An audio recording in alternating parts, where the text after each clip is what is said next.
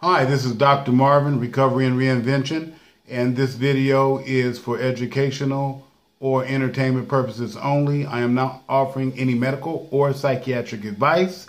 Once again, this is Dr. Marvin, Recovery and Reinvention, and today I'm going to talk to you about the addiction aspect, or today I'm going to talk to you about cross addiction. And what cross addiction is sometimes we have an addiction of alcohol, food, sex, shopping, addicted to relationships, whatever it may be.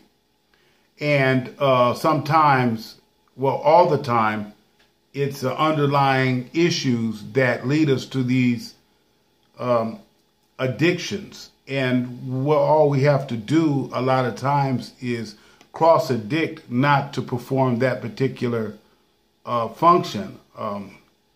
It doesn't get to the underlying things that led us to that addiction, but at least we can get in a healthier state than just suffering in alcoholism, suffering in overeating, suffering in oversexing, suffering in overshopping, suffering in overindulgence of whatever it may be.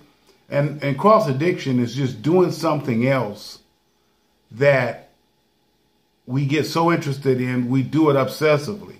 But it has to be healthy. Let me give you an example. I know a guy that stopped drinking alcohol and he started doing long distance running. And he got addicted to it because endorphins release in your body, and there's a feeling of being at ease, or not necessarily high, but satisfaction from these endorphins that this gentleman got in his body. And so he cross-addicted from alcoholism to long-distance running, and that was healthy for him.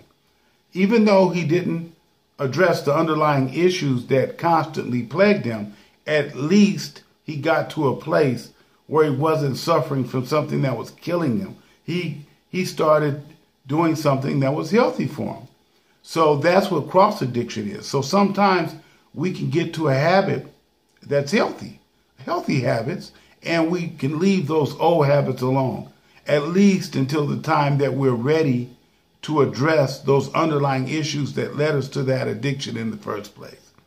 And that's all I have to say today. This is Dr. Marvin, Recovery and Reinvention. Have a great day.